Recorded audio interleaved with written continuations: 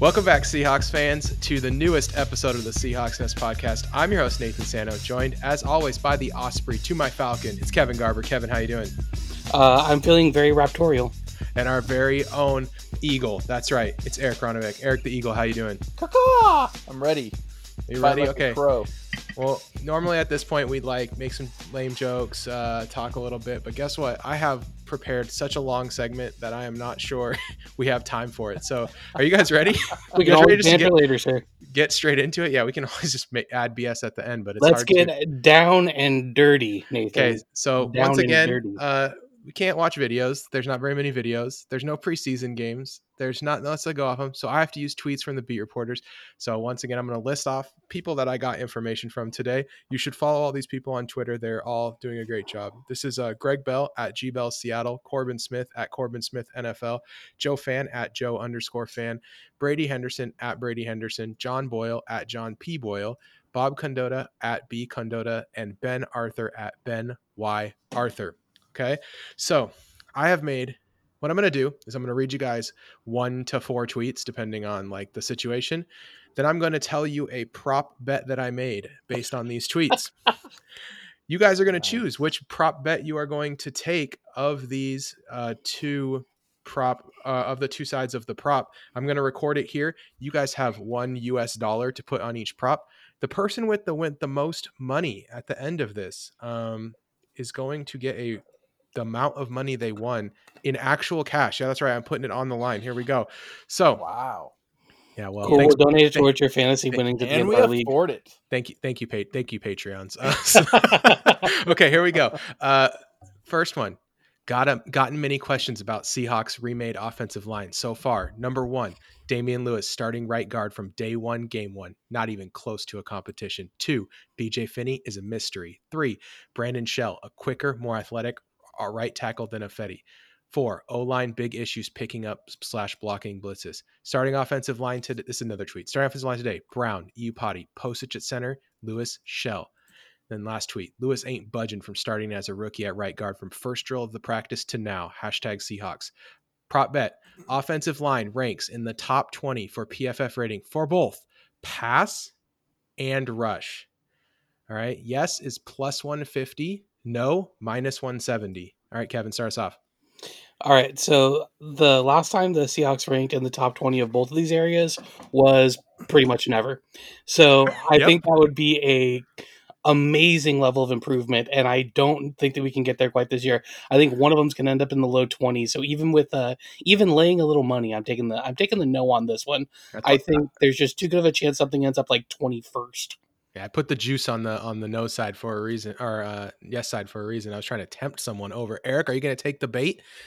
I got to be honest. I really want to take the bait, and the reason why. The Seahawk optimist. I am optimistic, but at the same time, if there ever was a time for this line to grow and come together, it would be now.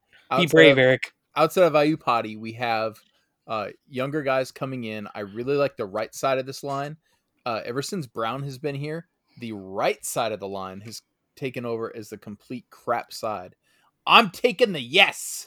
All right, Eric, taking the risk. He loves the offensive line for this year. I'm just going to say, for me personally, I would take the yes as well. I think that this offensive line is going to be sneaky better, even if it's just basically the same offensive line as last year with a much better right guard and a right tackle that's Ifedi that doesn't get penalties. That's a big improvement. All right. If you just said net top 20, I'd have probably taken it. But man, in both, good line. That was a good line. I think I put it pretty good. All right, Pete Carroll joked, we're just going to hammer the rock when asked about #LetRussCook, but went on to say, we're going to try to give him every opportunity to kick butt in every opportunity that he gets. Way to say every opportunity twice, Pete. So you're going to have to wait and see what all that means. And then Brian Schottenheimer on #LetRussCook.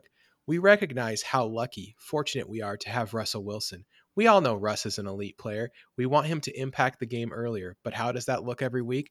Says it doesn't always just mean bombing the ball down the field. Call this prop Russ Cooks. Over or under 553.5 passing attempts. Just so you know, 553 is his career high. Over +100, under -120. Eric. Wow, this is rough. This is rough for Russ. Okay, The Seahawk optimist. I'm going under. I don't see, in order for Russ to cap his all time high attempts, you're looking at a scenario where our running backs all die early, and or Pete gets this and Shoddy get this amazing hair to just be like, yeah, let Russ cook. I don't see it. I think he's going to pass more. I think the situations, the scenarios will work better for us, but I'm taking the under. Kevin? I am going to smash that over. All right. Wow. So 2017 was the 553 attempts. If we take a look, that was immediately followed by a huge dip. Schottenheimer's first year, he went all the way back down to 427. And then he shot back up over 500 last season, 516.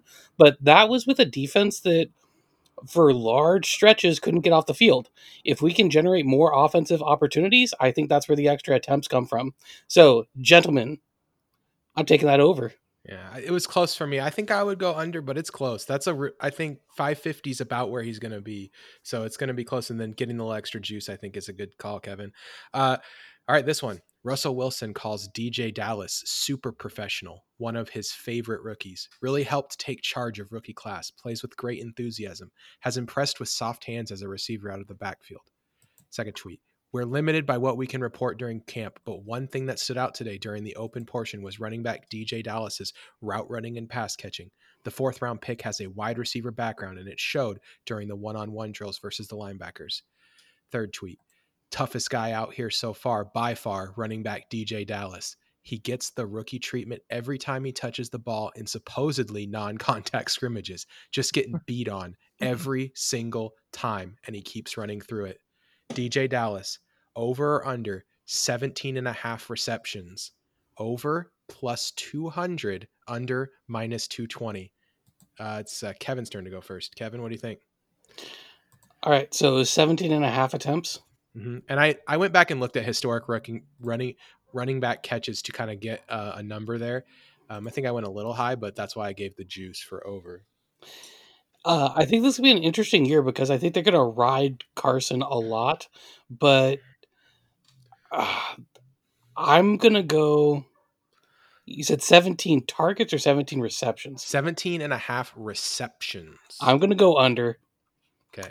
I think even when you look at like wide receivers, like Malik Turner only had 15 catches last year. Chris Carson had 37. I don't think that number is going to go down a lot. And if it does, it's probably going to go to a healthy penny.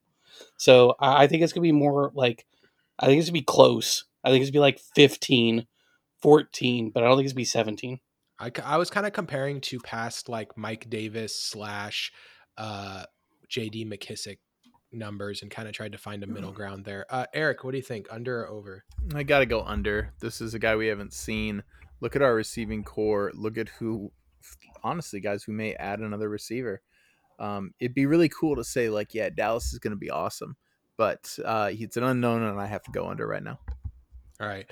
2 tweets here. Jamal Adams just burst through to stop Carson for big loss to loud cheers of the defense. Keeps on making plays. Second tweet. Today's Seahawks practice summed up in one play. Tight coverage made Russell Wilson hold on to the ball, then fire a low throw that DK Metcalf dropped. Bobby Wagner yelled, "How much time you got?" Sloppy game for the offense, drops, trouble lining up, and a strong day for the defense. Defensive DVOA in the top 10. Yes, minus 150. No, plus 130. Last year they were 18th. Eric, you're first. Oh man, this is the tough one. They're all tough. Really good job, Nathan. Well, there's still a bunch left, so don't give me too much credit yet. It could wait for the rest of them to suck. Could get bad down the stretch. I'm going no. I don't. I have a lot of faith in us this year. I have a lot of faith in us every year. I try and tamper that with some realism, and the optimism and the realism walk hand in hand in my world. But top 10, that is, without adding that extra pass rusher right now, that is a very clear no. All right, Kevin, do you think they can do it without the pass rusher? So Seattle hasn't been in the top 10 since 2016 on defensive DVOA. And I don't know if we've really returned to that level. I think we'll be more in that like 12th range like we were in Frank Clark's last year. So I'm gonna go with. Oh, but the pass defense is so good. You can tell what I would pick by the line that I made. Yeah, but because you're laying money to take the top 10. Yeah, you have to give me stuff to take the top 10. I'm gonna go with no. I think it's gonna take a little time for the DBs to gel, and I think offenses are gonna be good this year. Our back seven is so incredible. There's no way we don't end up in the top 10. You guys are fools. All right. Pete Carroll and LJ Collier. He's quicker. He's explosive. He's in great shape. He's off to a great start.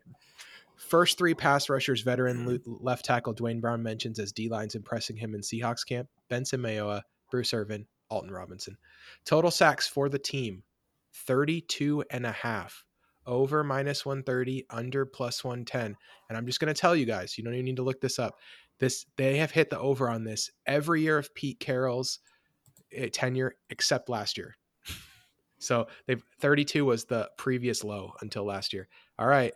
It looks like it's Kevin again to go first, right? So Kevin, sure. What do you think? Over or under 32 I'm and a going half sacks? over. Because I think a big issue last year was we did not have a deep pass rushing crew. And if you go way back to the 2010, 2011 days, even when there wasn't an elite pass rusher, when there was a deep pass rushing crew, they were able to assemble a pass rush. So I think it's going to be kind of a return to those days. So I think our numbers are going to be over 32. All right. 30. So Eric, what do you think? Over 32 and a half or under 32 and a half? I'm going over. I really like what Kevin said about last year. We didn't have the depth of the pass rush. That is one thing we have this year. I really want that star. Jadeveon Clowney was a star, but Jadeveon, he struggled. He provided a lot of pressure, not a lot of sacks. So I'm going over. I still really want to see that extra signing. I don't know who that would be at this point, but yeah, I'll take the over. I like that your guys are both so optimistic about this one. This one I had trouble with. They're going to have time to get home, right? The back seven is fantastic, but 32 and a half, just thinking about the guys currently on the team, that would mean like 3 guys have to get 7, right? Yep. And I just don't, I'm unsure who that is. All right. Next set of tweets here. You ready for this? Pete Carroll on 5th round pick Alton Robinson at rush end. He surprised all of us in that he's bigger than we thought. 15 pounds heavier than at Syracuse. He's stronger than he was. He's faster than he was. He's faster than the sleeker guys weighing 250. He's at 277, and he's made a really good impression. He's a power guy. Hashtag Seahawks. Carroll backs up what I've been saying since the first days. Rookie 5th round pick Alton Robinson has been eye-opening at rush end, positioning himself for role far greater than usual debuting 5th rounders. Hashtag Seahawks have had a bit of success in round 5. Richard Sherman, Cam Chancellor, etc. Alton Robinson has been the biggest benefactor of Darrell Taylor's injury. He could wind up being the Seahawks' most impactful rookie. So obviously this is Alton Robinson bet, guys. Over, under 4.5 sacks. Over +155, under -175. Eric, what do you think? Man, I can't wait for Kevin to come back with the last Seahawks rookie to do this was Brian Bosworth. In this age, I'm smashing this under. I just think that is wishful thinking. I don't think this is unlikely. I think it is wishful thinking. All right. What do you mean wishful thinking? Like it's just they're hyping him up, but he doesn't really deserve it, or I think maybe he deserves it, but that's putting a lot on this young man. Plus 4.5 sacks, 5. Let's call it 5 sacks. That would be over 4.5. Yes, 5. Yes, just 5.5, 6. Going straight. Could be 5.5. Could be 6 sacks, 7.5. 8. Hell, just 7 by itself. Could be 8. Could not be 9. Not 10. You if he got 12, that'd be more than double. Yeah, that'd be almost triple. Kevin, what do you think? Ricky Bobby there. Okay, so Alton Robinson's the kind of guy where he had an interesting thing. He came back after a really good junior season. So in 2018 at Syracuse, he had 10 sacks and 17 tackles for loss. He was making all kinds of plays in the backfield, and he did not match that his senior year. And there was a lot of speculation about why that could have been the case.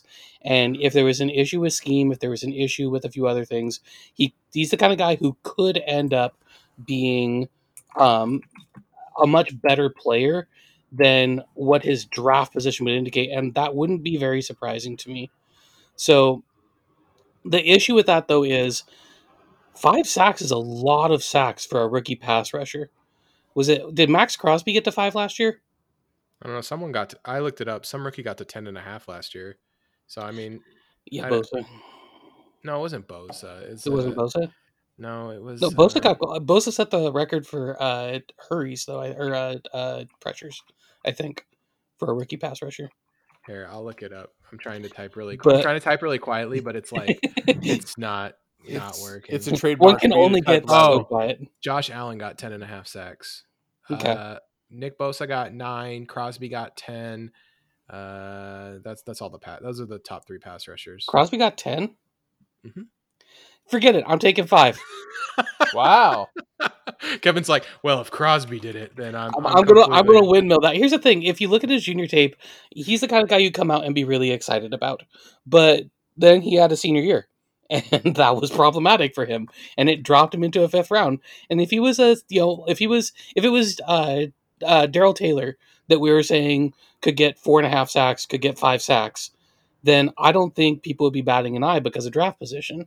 So I think Alton Robinson is probably in the same region talent-wise. And, man, I think it was Michael Sean Duggar, Duggar, but I can't remember who it was.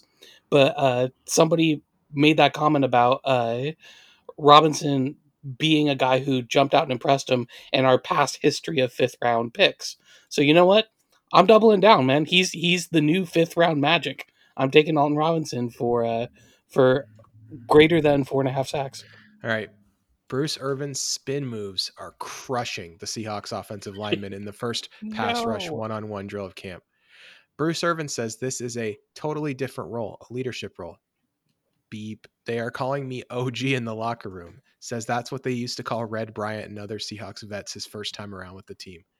And then finally, I'm happy to have the opportunity of being the guy in the front, Mayowa told reporters Sunday after a Zoom call. I was always the second guy, the rotational guy. Whether I'm better than the guy that's in front of me or not, that was always my role. It feels good to be the guy that's stepping in on the front line. Bruce Irvin or Benson Mayowa? Bruce minus 110, Benson minus 110. Who has more hits plus hurries plus sacks? So you get all of it. You get all of them. It's Kevin's turn to go first. Kevin, what do you think? So one of these guys is going to hit double-digit sacks, or if not, then they're going to stop at like 9. Okay. And when you said 2 guys need to get like up, or 3 guys need to get up towards double digits, these are the 2 I'm locking in. I'm going to go ahead and I'm going to take Mayowa. I think Mayowa is trending up. His pressure numbers, his sack rate, the ratios have been moving in the right direction and pretty consistent, despite moving across different teams over the last couple of years. So that gives me a lot of belief that his game is improving and changing schemes isn't going to stop that or hurt it. So I think that Benson Mayowa is going to be a bit of a breakout guy this year. All right, nice. Eric, what do you think? Irvin or Bruce or Benson? The killer bees. Killer bees. I'm also on track with Benson. This guy's 29 years old. He had if you look at the Seahawks pass rushers that we kind of go for that are not the stars, it's the guys that we drafted or signed as undrafted free agents, like Benson in this case, a guy who's had some seasoning in the league, and then we get them as they are up and coming. Here he's 29. This is his peak moment to shine. I have him higher than Irvin. Irvin is getting. I don't think Irvin's bad, but Irvin is definitely in the downslide. So, I almost put juice on Bruce. I almost made him like plus 130, and then at the last second, I was like, you know what? One of these guys is going to love Bruce Irvin, so I'm just going to leave it. And that guy is you. I don't know. I would have picked Mayowa as well. I'm going to give a little numbers to back this up. So he's averaged 1 pressure about every 9.5 pass rush snaps for the last 3 years across 3 different teams. Yeah. So that's a really strong number. Mayowa's good. Bruce Irvin was really good last year too, though. So I mean, I think that's a legitimate. They get both. If I would have done just sacks, I think that I might have got someone to bite on Irvin. I think maybe including everything was a mistake. All right, you ready for the next one? Yeah. Carroll earlier called Philip Dorsett the fastest receiver the Seahawks have had in his time here. Philip Dorsett on free agency. Once I knew the Seahawks were interested, it didn't take much. It didn't take much to come on board. They have everything you want. Philip Dorsett, over under 5.5 touchdowns, over plus 185, under minus 205. Eric. This goes along with your thing you were doing last week where you had to really listen to the question. Because do I have any doubt that Pete means he is the fastest guy in and out of cuts, fastest guy running routes? Maybe so. As Tom Brady is your quarterback, you probably don't need to be all that fast because Tom Brady's ball can't catch up to you. Now, asking, is he going to have plus 5.5 touchdowns? That's not the same as being the fastest guy. I think height, red zone targets, all that goes into touchdowns.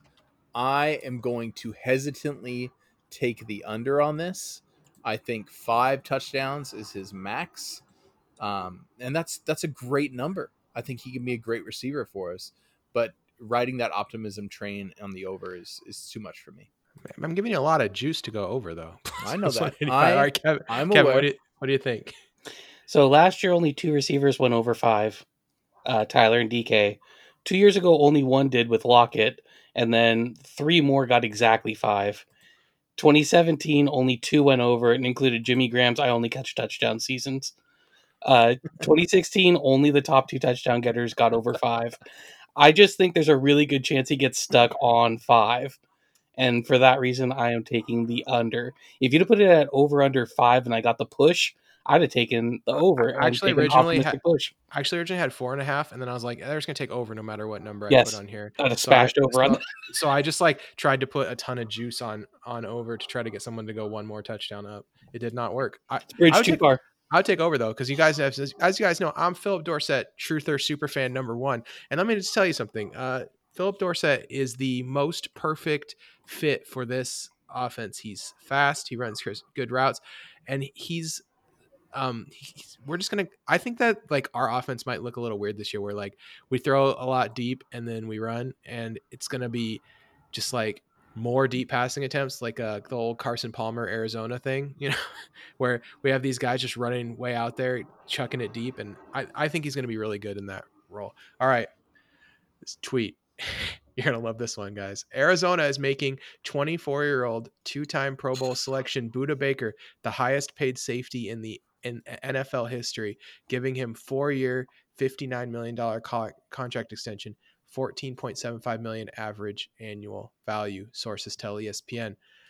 Jamal Adams' new contract, over or under $17.5 million annual average value. Over plus 100, under minus 120. Eric, you're up. What do you think? Remember when we got Jamal Adams, it was like, we have the chance to reset the safety market. It should be going down. And then Arizona has to do this. Idiot teams with a lot of money always have to overpay. I like Budda Baker. I would not do this. I feel like if I take the under here, I'm doing it because that's what I want in my heart. So you're betting your desire, not your your thing.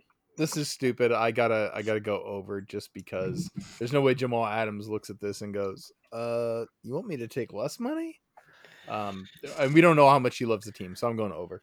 Sadly, you like a little wish casting? Come on, man. Kevin's going to do it. Kevin's got you covered in the picking the. Kevin's way better at salary cap stuff. So if he says it, I'm all in. Whatever you say, Kevin. So the thing is, like, he reset the market at 14.75. He is a Pro Bowler. That was right there with Mike Iupati. Wait, let's stop. Hold up. He did not reset the market. He makes $100,000 more per year than Eddie Jackson. 150. That is not resetting the market. We are still a ways away. The next big safety contract resets the market. This was just staying at the same level. I think it's going to end up at like 16, maybe 16.25. I think it's going to be under 17.5. Doing that half in there bought me. I think that it's going to be very close to that number. That's why I think 17.5 is right around where it will be. Just depends on guarantees, if it's a true extension or if it's ripping up the last year of the contract, that kind of stuff. If it's ripping up the last year of the contract, it could be a little lower, which kind of gives me a pause. But if it's a true extension, I think 17.5 is really close to what it will be. All right. Last one. 2 days before his practice altercation with teammate Chuck Clark, Earl Thomas said he was late to a meeting because he had to get his car washed. Over. That's the only one that I got. All right. Earl Thomas plays for an NFL franchise. He has to appear in the game in week 1. Yes, plus 300. No, minus 350. All right. This is Eric first. No, it's Kevin, but I'll go. First, but it's fine either way. Does I mean, Earl I'm going to say yes. Talent always wins. Talent gets contracts. He's really talented. You know, he'll bring his SUV and his close relationship with his brother to an NFL team near you. to the city of brotherly love. The city of brotherly love. That's right. Philadelphia. You know, these things happen, Nathan. These things happen. Kevin, you just burned your dollar right there. All right, Eric, what do you think? I just gotta go no, only because Dallas has not signed him, and the rumor is that Dallas may not sign him. And it's all rumor right now, but week one right now, approaching. every piece of information that comes out is just like another team saying like, "No, we're not really interested. No, we're not into that kind of thing." It's really weird. So let's because I live in a nightmare world, it will be some team that absolutely we cannot have Earl Thomas go to that will free up cap space and get him. So okay, I want to talk. It's going to take a while. I want to talk a little bit more about Earl Thomas, but let's go over really quickly, review and if anyone wants to add anything in here, feel free. Offensive line ranks in the top 20 for both passing and rushing. Kevin says no. Eric says yes. So we had a little disagreement there. Russ Cooks, over or under 553.5 passing attempts. Kevin said over and Eric said under. Both guys took the under for DJ Dallas, 17.5 receptions. Both guys took no for top 10 defensive DVOA. You guys are foolish for that. Jordan Brooks is the king. Total sacks, 32.5. Both you guys took over. Alton Robinson, 4.5 sacks. Kevin goes big over. Eric goes big under. Benson Mayowa versus Bruce Irvin. You guys both took Benson.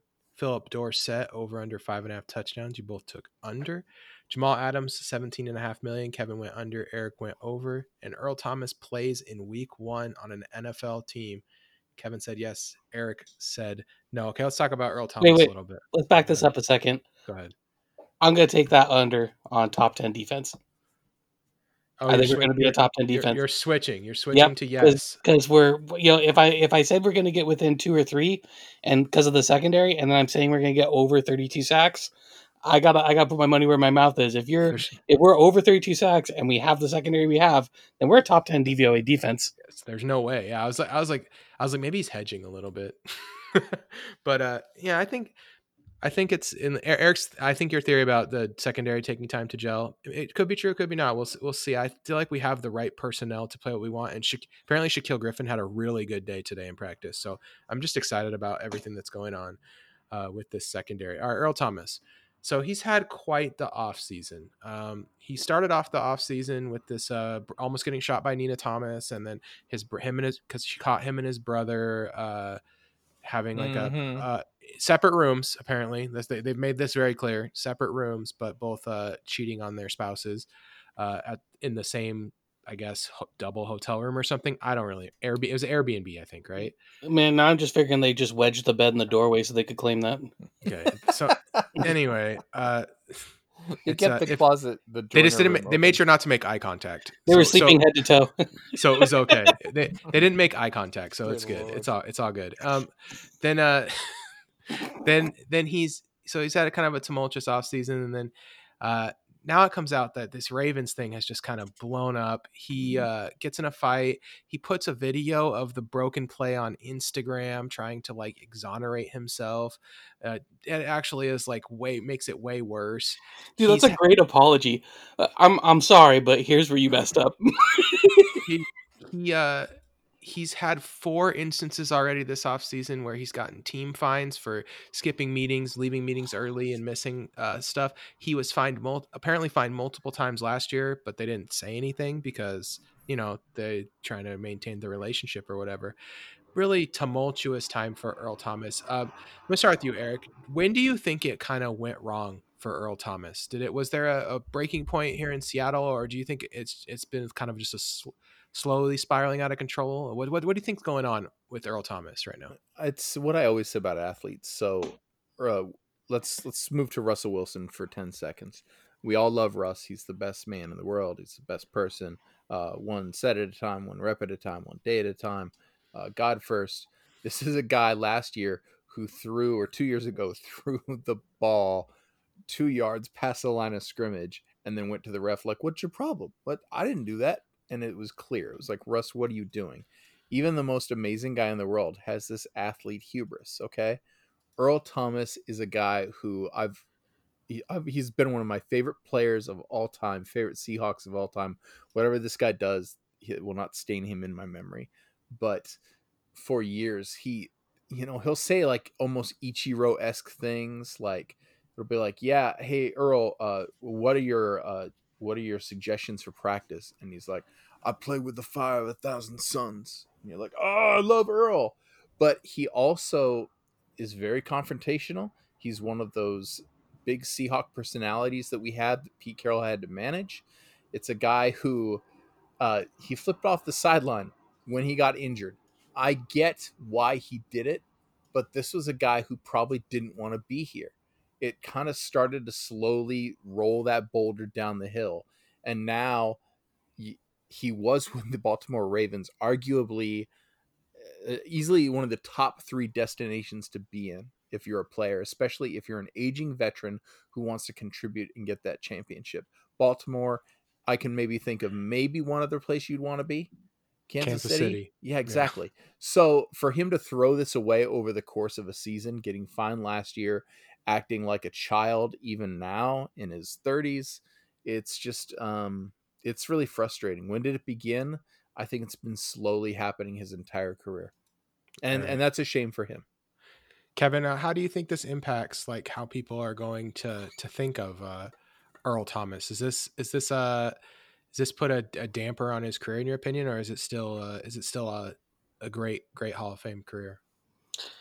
I think that it's probably a Hall of Fame career regardless, but what it's going to do is it's going to make it, the story of Earl coming up and being a big part of the Legion of Boom and how he was this perfect piece in this defense.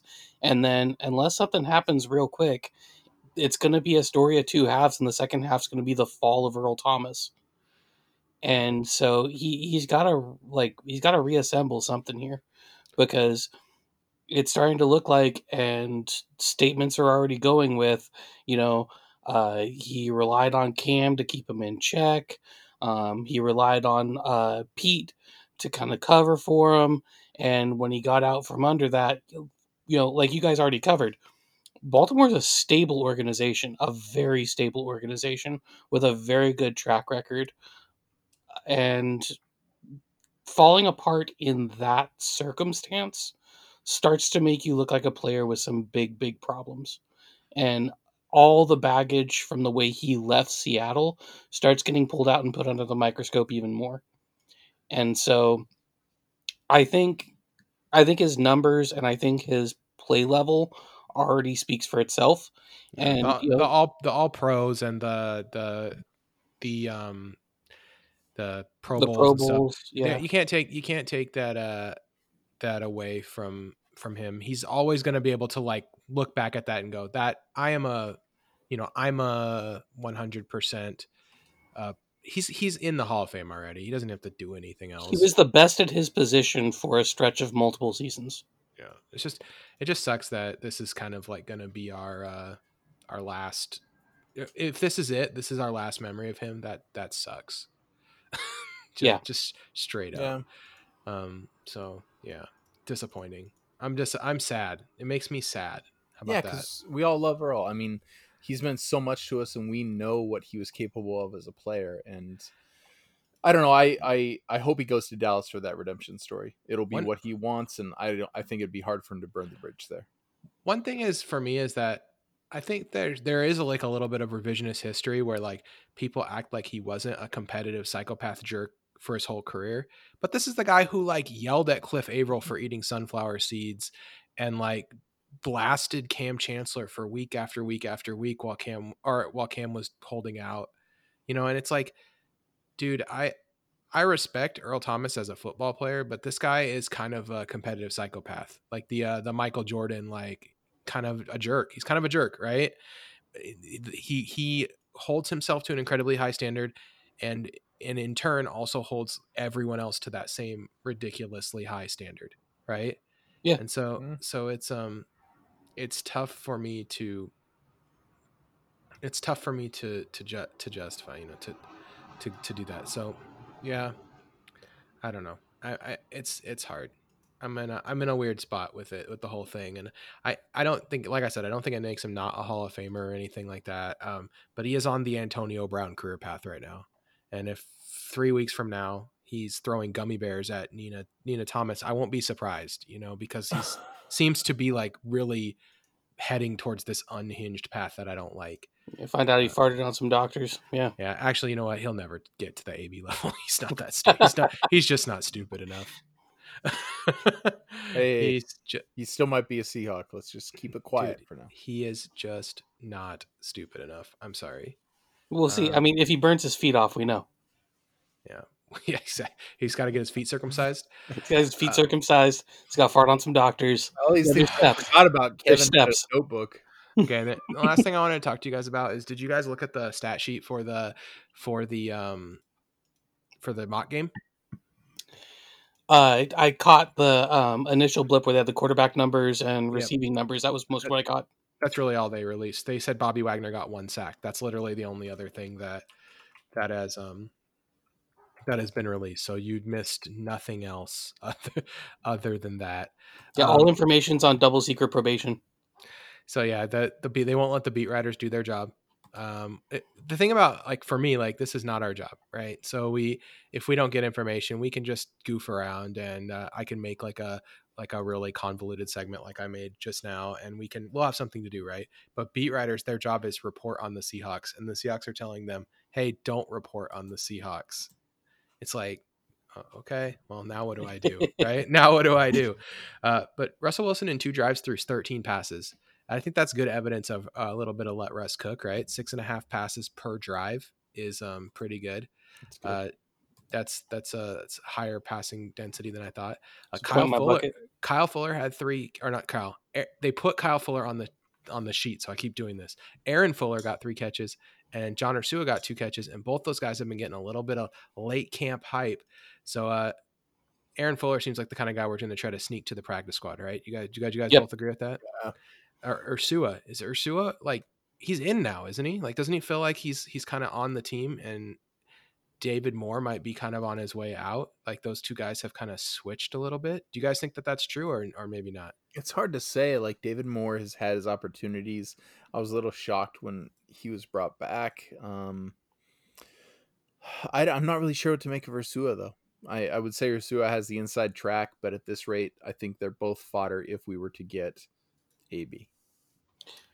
I don't think AB's happening. Like, I'll be dead up honest. So either. I don't think. And I honestly think if Josh Brown happened, I think we'd find a way to Josh Gordon. Josh Gordon. Sorry, Josh Brown is the kicker who beats his wife. Right. that's not good. No, we don't want to sign him. I don't want him either. We'll talk about kicking in a second. So I think if we got Gordon back, I think we'd still find a way to kind of delay that onto the roster. And there's a suspension factor that could be a case there too. But I think what it comes down to is, does the team feel like Dorsett and Swain can play outside receiver? Yeah, it's really, can Swain play some X receiver if we need him to? Well, because Dorsett can play some X receiver. He just has a little trouble getting off press man coverage, so it would depend on the defense we're against. That's true. I mean, it just depends. And the thing I was surprised about with Dorsett is he's so fast, right? He ran 4.28 at his pro day, 4.33 on his at the combine, and so that's blazing fast. That is like one of the fastest guys the Seahawks have ever had. So when I look at that, I'm like, okay, this guy's blazing fast. So I went to Next Gen Stats and looked, and he's pretty middle of the pack for how much cushion people give him. So you're right. People do try to knock him off his spot because he's small. That's a way that they try to beat Philip Dorsett, attack Philip Dorsett. Is they don't give him any cushion, because I think if you give him a cushion, you're screwed. Yeah, but his measurements are almost identical to Tyler Lockett. So if he can learn something about getting off press from Tyler, and he can give us that variability as a potential outside receiver along with Freddie Swain, who does have a little better size. Freddie Swain's about 6 foot, about 200. Then that makes David Moore a lot more expendable, because really the only thing that would lock in David Moore, in my opinion, over Ursula or Swain right now is that he is an outside receiver, and maybe if he showed a little more in the punt return duties. Yeah, I doubt that. That's a tall task. I doubt that as well. Last thing, Kevin, our kicker, Jason Myers, automatic 1-for-1 field goals, 2-for-2 after touchdowns. Otto Myers is here. He had a baby. I was about to say 1-for-1 on babies too. Yeah, Dude's just making everything. Baby came right out the uprights, straight through. So I'm all about it. I'm all about Jason Myers. Keep it up, Jason. You're the best. You're definitely worth $3 million a year. To be honest, I think the lack of crowds may keep kickers from having terrible seasons. I think this could be the year of the kicker. No joke. What? Okay, I had a theory. I have a theory about that. I feel like there's some subset of players who are going to be better because they don't play in front of crowds, and it is like quarterbacks and kickers are the obvious choices for that, right? Quarterbacks, use number one. And so, like, what if this year? I don't know. Who's the quarterback for Washington? Dwayne Haskins. Dwayne Haskins. What Dwayne Haskins is just freaking awesome this year because there's no crowd noise or anything. You know who's going to be? Who? McVay can just yell at Goff from the sidelines and he'll hear it. Oh my gosh. He can give him reads all the way up through the snap. Ball will already be snapped. McVay will just be screaming from the sideline, telling him where to look and who to throw to, just yelling at the top of his lungs. Sometimes we laugh because it's funny and because it's true. It's just oh my gosh. Goff MVP season incoming. Goff is a knucklehead. All right. If he wins the MVP, he should have to split the trophy with McVay. He should get it on because McVay's doing half of his work on the field anyway. I just can't believe that he has so much trouble doing his pre-snap reads that his coach just sits there and does it for him. Team MVP or league MVP McVay with prosthetic arm Jared Goff. I mean that's really what it is though, right? Like he's like basically like, hey, your brain sucks, but your arm's good. So can you go ahead and get in there and do it for me? That's Eric. Who's the guy from Ninja Turtles with the brain in the stomach? Krang. Yeah, that's right. This is like Krang, only. Oh Jesus!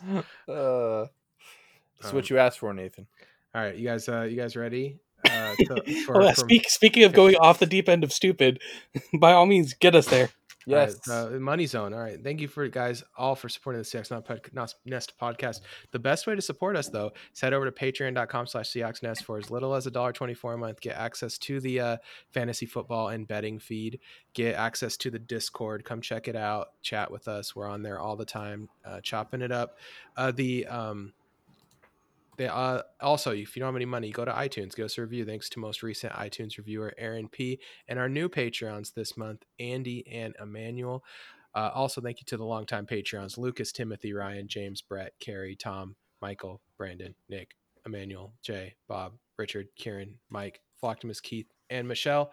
Also, Flocktimus Keith made a mask for Seahawks Nest. I don't know if you could still order one, but if you can, get in the Discord and ask him.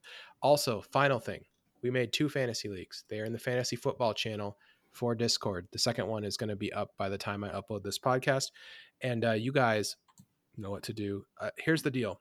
If you win the Dynasty Fantasy Football League, you will get a piece of Seahawks memorabilia related to first round Seahawks draft pick this year, Jordan Brooks, and then the prize will always be the first round draft pick. The non-Dynasty League, if you win that, you will get a piece of Seahawks memorabilia related to a Seahawks legend. I'm thinking I'm going to get like a Cam Chancellor patch autograph card, something like that. So get in there, sign up for the fantasy leagues. Even if you never played before, come play, try to beat us. If you win, you'll get something. And if you're not, then I'll just I don't think I'll roll the prizes over till next year. I think I'll just keep them if you can't beat me. So take that, bring it on. Also on the Discord, I'm going to be giving away 4 of the masks that Keith made. So if you're not logged into Discord, make sure I'm going to put the giveaway up soon, and then you guys will be able to win a one of the masks, even if you don't want to buy one. So there you go. That's it. That's all the advertising I have to do right there. We watched a movie this week that was intentionally bad. I was excited about the name mostly, so I went for it. It's on Amazon Prime, so you can watch it. Keen listeners already figured it out because it's Raptor. I gave Raptors at the beginning of the podcast. The movie we watched was Velocipaster. I mentioned it in our group chat a couple weeks ago, and then I somehow thought that was the movie we were supposed to do. And yesterday I was like, "Hey, are we doing Velocipaster this week?" That's what I thought we were doing. And Kevin was like, "I don't remember what we did, but it's short enough. I'll just watch it." so I was like, "All right, sweet." So we watched Velocipaster. It is 70 minutes long, but we'll talk about this in a second. It shouldn't have been 70 minutes long, or maybe they should have figured out something to do at the end. So let's start from the beginning. Okay, Velocipaster starts with the pastor. He gives his end of his sermon, gets a few claps. He exits the church. He sees his mother and father. With some very happy music playing. Yeah, it's really weird, cheesy. Their car explodes and they die. But instead of the car showing a car explosion, it just says VFX car on fire. And that's basically that sets the tone for the entire movie. Dude, you need to describe the scene though, because it keeps going back to him screaming and crying, and then it flips back to VFX car on fire. Yeah, and then flips back to him and flips. So it's magic. Yeah. Then there's this secondary character. His name is Father Stewart, and he looks like John Bolton. And he tells Velocipaster that who's not Velocipaster yet, by the way. He needs to go to where God isn't to test his faith.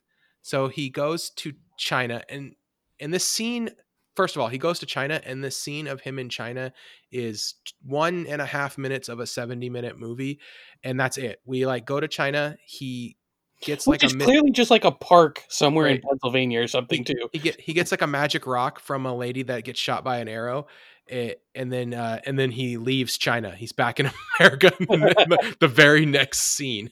It's just ridiculous. Actually, the dramatic montage where he gets into his really sweet 71 Chevelle is longer than the entire scene that he's in China. When he's driving around and it's playing punk music. Yeah, he drives to China. That's another thing that happens. Okay, so then we establish the secondary character, Carol.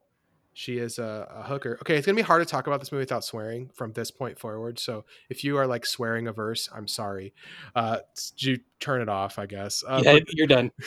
Because they swear a lot in this movie. So Carol goes up to her pimp, who is Frankie Mermaids, and he's like, "Hey, what's my name?" And she's like, "Frankie Mermaids." And he's like, "Why do they call me Frankie Mermaids?" And she mumbles something, and he's like, "I can't hear you." And she goes, "Because you're swimming in bitches."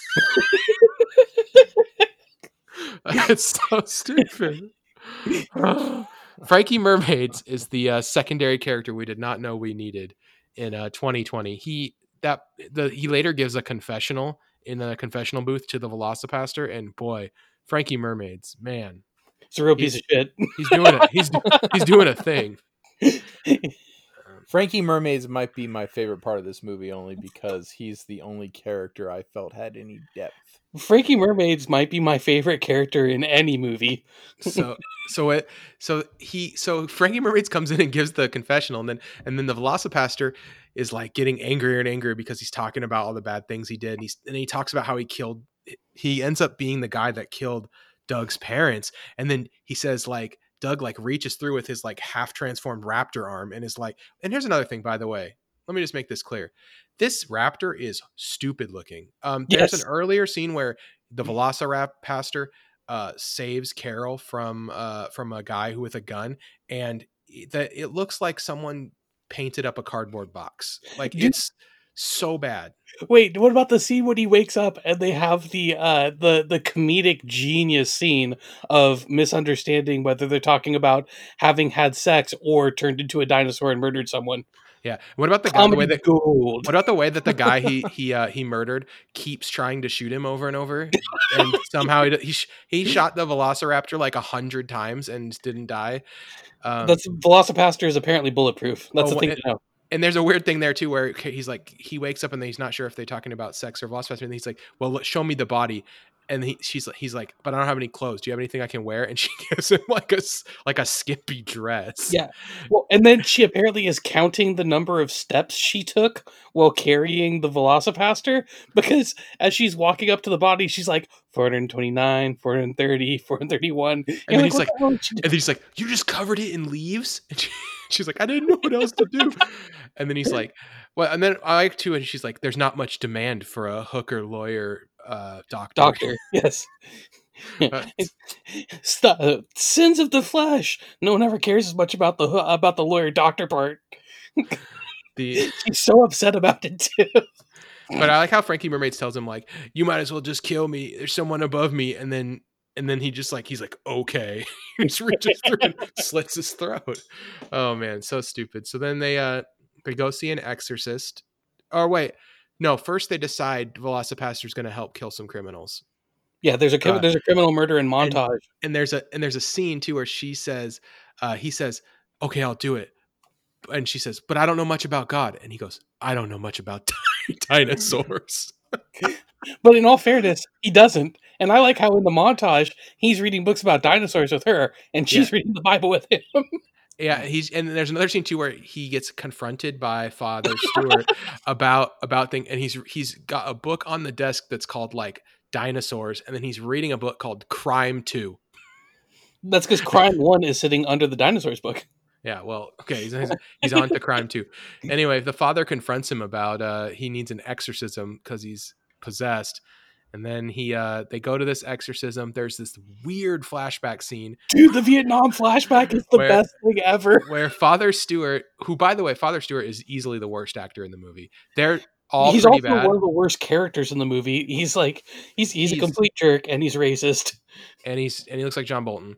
And okay, so he 3 strikes is out. Father Stewart, they have this weird Vietnam flashback, and he's like, "Tell him, name your son. Tell him it was your war buddy Ali who smiled through the whole war like this." And then he gets shot immediately. He smiled and never got shot once, and you're just bracing the whole time for him to get shot. And then he goes back to the camp and he's sad about his war buddy Ali. And then his girlfriend shows up for some reason. And another weird thing about this scene too is they didn't like cast a younger actor and just say it was the guy. It's just the guy with a blonde wig on, like an old man with a blonde wig. And then his girlfriend is like an old woman. Like it's an old woman, and then they're supposed to be like 18-year-olds in war. I think that's a joke, but it wasn't that funny to me. So the blonde wig was funny, but the old woman thing was weird. So then anyway, because they don't show her, it's not like they show her again in the movie. Anyway, she's like, "I'm in Vietnam, hello." She runs towards him and she hits a mine. And then the way they showed her hitting a mine was just to like pour a bucket of blood on him. Like he had like a bucket of fake blood on him from it. Yes, he's just coated. And then the 2 dudes come over and have him flanked, and they're talking. And like, I don't think there's anything we can do for her. Yeah, and she's like, she looked like she just wanted to start a family in the woods. And earlier when the war buddy Ali's like, "You should have 3 kids, 5 kids, 7 kids, 11 kids." He just keeps going higher and higher. The whole thing, this movie just doubles down at every turn. So at this point in the movie, I'm still really in, by the way. I'm like thinking this is a funny movie. I get what they're doing. It's pretty funny. The director of the movie said he got the idea of the movie when his phone autocorrected Velociraptor to Velocipaster. That's literally how they came up with the idea for the movie. So anyway, then they have like that in the seance, like he attacks Father Stewart and then runs away because he's like embarrassed about turning into a dinosaur. And so he has these weird dinosaur gloves that he wears sometimes that are like really bad. Like once again, he transforms. Once again, every single piece of practical effects in this movie is the dirt worst. They're so bad. This movie was shot for the price of a Toyota Tundra. $35,000 for that was the budget. I looked it up. but I still don't think, I think they could have done better. They don't, you can find someone who's like up and coming to do your makeup, right? Like there's Instagram makeup people who would have done a better job than what they did. Their makeup work was awful. I And think they decided just to make it bad, just to steer into the joke. correct. But I don't know if it was a great decision. I think that actually, if you take this movie and you just make the Velociraptor stuff look good, like you make him look more like a raptor, it's a much better movie. It's funnier even because it's like stupid. Because it's this one really good piece of CGI in the middle of everything else being like weirdly bad too. Right. I mean, maybe keep the box head from the beginning of the movie, but get rid of everything else. So anyway, he runs away and then he meets back up with Carol and they really fall in love. And then there's like then at this point there's like a really weird sex scene. And I would say at this point the movie really goes downhill. It's already not good. Like I'm already going to give it like a 2 or worse. But at this point, it really feels like they were 45 minutes into the movie, 50 minutes into the movie, and they wanted to get to 75 minutes, which is how long the movie is. So they were like, we need to add runtime. Like let's slow everything down. Because up until this point, everything just happens really fast. We're in China. 1 minute later, we're not in China, right? So like everything just happens so fast. It's like very rapid, right? And now we're not rapid. We're slowing way down. There's weird flashbacks. This whole like these bad guys are going to give cocaine to try to get people into support groups, and then it turns out one of these people is Doug's brother. It's just like they keep going, like you said, Kevin, they keep doubling down on the stupid. The Doug's brother thing I thought was kind of funny because it shows that Doug's brother was actually in every flashback scene that was him and his parents, but they just like apparently everyone just ignored his brother. There were 2 more jokes I really liked. That was pretty funny to me. From the sex scene on. I really liked the fight scene with the raptor suit. Yes. I thought that was pretty funny. I mean, it's just wanted. It's a guy. It's a guy in like. It's basically like if someone was in that inflatable Tyrannosaurus Rex suit and tried to have a fight scene. That's what it looks like. That's funny. And then at the end of the movie, when she's like, fine. when she's completely, everyone's completely fine, and they just put "she's fine" on the screen, and then they go, she's like, yeah, but you're a man with $1 billion bounty on your head. I don't know why. That just made me laugh really hard. Like, no, you're not. Yeah, I think that's funny. This team tried to get crowdfunded twice, but failed both times. Yeah. So that's my other funny fact about this movie.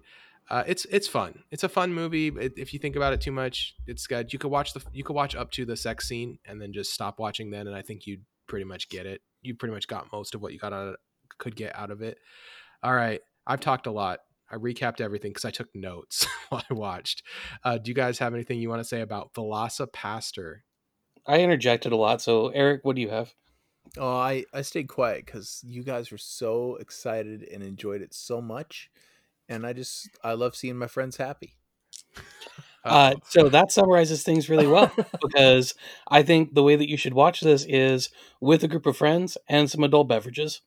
This is perfect. This is a fun like pre-funk, and like if you're looking for some COVID activities on a Friday night, everyone grab some beverages.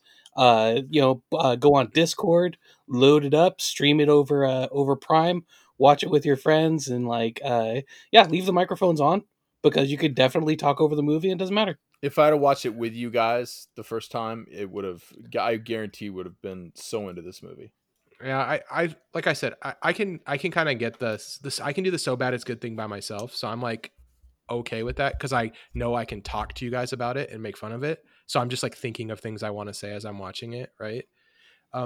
But I just really think I just think that the end of this movie they just started like during that one scene where it's like they're just showing everything that happened during the movie already. It's like, dude, this movie's not long enough to justify that. Like, please stop doing that.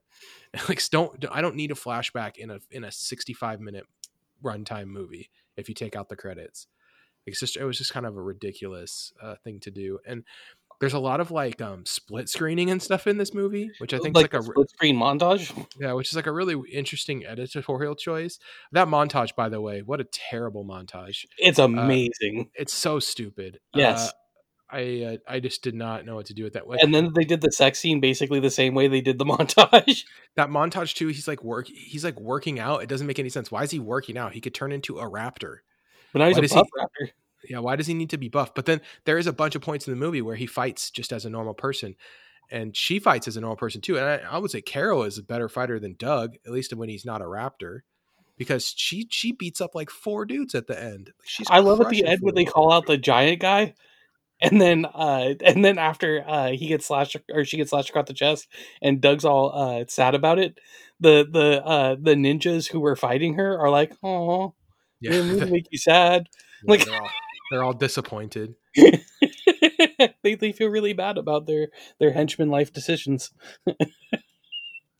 Yeah. So, also, just so you know, Brandon Steer, the director, shared a sneak peek of a VelociPastor 2 script, saying it's officially written. He just needs to get the money to make it now.